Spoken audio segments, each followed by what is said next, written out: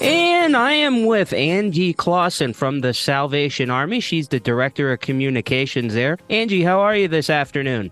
I'm doing well, thank you. Appreciate you taking the time to join us. Obviously, it's a big week for you guys with the Can-A-Thon going on. It's been a 41-year history with you. And what impact have you guys seen on the community with this annual event? I'll tell you, we are just so grateful that the community steps up and has for 41 or 40 years. I guess we're going into our 41st year, but for over 40 years, we've had the community coming out and donating canned goods and other non-perishable items and helping us fill 13 food pantries throughout Metro Atlanta and being able to supply the food really for almost the entire year for a lot of families that are struggling right now.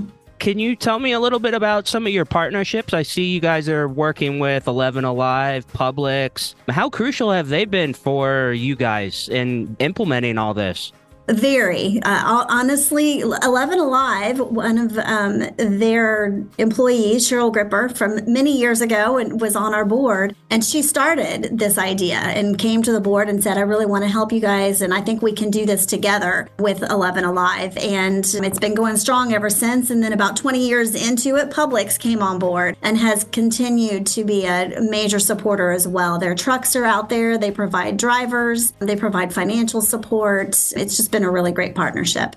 Can you tell me, some of the non-perishable items that you guys are looking for and also even where people can drop this stuff off? Absolutely. So the most needed items, really, if you think about, what we need for a nutritious meal is things like canned proteins. So it might be tuna, beans, nut butters, any other canned meat, salmon, etc. Soups are a really great item as well. Canned vegetables, fruit, any of those types of things are really helpful. The one thing I will point out is anything with a pop top or a tear packet is really beneficial for a lot of the people because some people that we serve don't necessarily have a place to heat up an item or to actually cook a meal. So having the ability to just pop the top open and have something to eat is really helpful for them. That makes sense. I didn't even really think about that, but that makes absolutely complete sense. So where can people donate or how can they donate or where can they drop off and all that?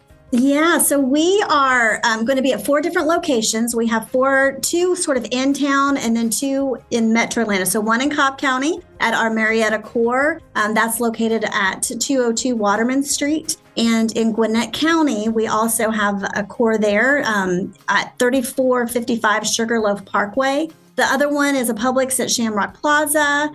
They're in Decatur. And then our Croc Center, which is down in the Pittsburgh neighborhood, will also have people set up and volunteers there to help grab your donations, as well as we're going to have at every one of those 11 Alive employees or the morning anchors are going to be out there helping us out and taking some of those donations. Oh, that's great. That's good to hear. So obviously it's been well received. I mean, how are you doing this year? How's the community responding? Also, I'm curious, do you have any good stories to share about how this has affected families or anything like that? I don't have any personal that I can think of that I have spoken to, but I will share one story that the Marietta Corps, one of the employees there who runs or helps run the food pantry, she shared with me that a gentleman came in and when she handed him the box of food, he literally started crying. He said, I didn't know how I was going to feed my family. Mm-hmm. And you just gave us food for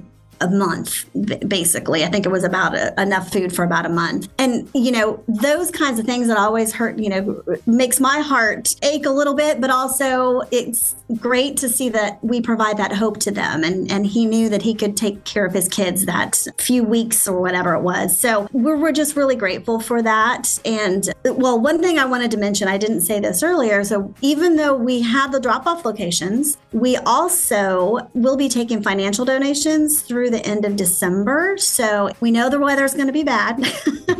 It's supposed to rain tomorrow. And we know that kind of makes people not want to come out. But we're hopeful that people will, if they can't come out, that maybe they can jump onto our website at salvationarmyatlanta.org and make a financial donation as well. So we really appreciate that. But one of the things we're excited about is we have right now 50 different groups and school groups and corporations and individuals who've already signed up to drop off at a specific time. time. And so that's an increase from about, I don't know, 4, 5, 6 different groups. So we see some positive growth in that.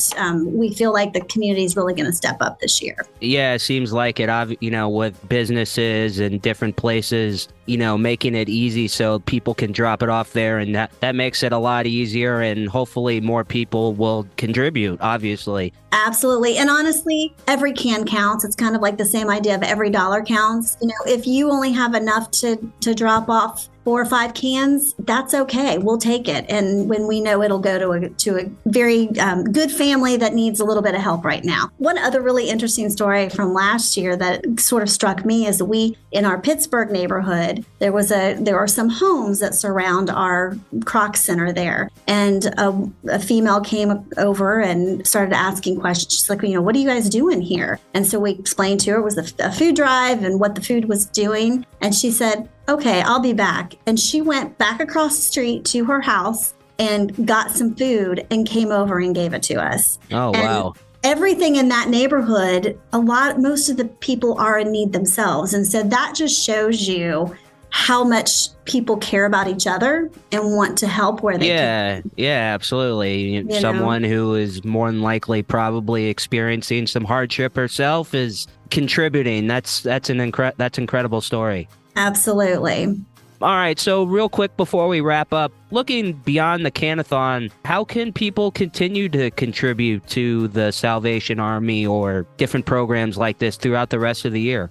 We definitely are serving all year long, as everybody knows. I mean, we push it during the holiday for sure, but we are here all year long, and people can donate through our kettle campaign. The red kettles are happening right now. You can do a virtual red kettle, but we also are really pushing the idea of Ring the Bell ATL, and we have a page you can go to and donate directly there. We also still have some need in particular in Gwinnett County. Some of their angels still need adopted for the Angel Tree program, and we're extending that time frame where the drop-off was supposed to be tomorrow, but they're going to extend it to December 7th so that we can hopefully get a few more angels adopted and hope that they can get a good Christmas. Okay, well, that's great to hear. And again, I can encourage people to get out and contribute whatever way you can. Like Angie said, anything counts. So, Angie, I really appreciate the time this afternoon. It was great talking to you.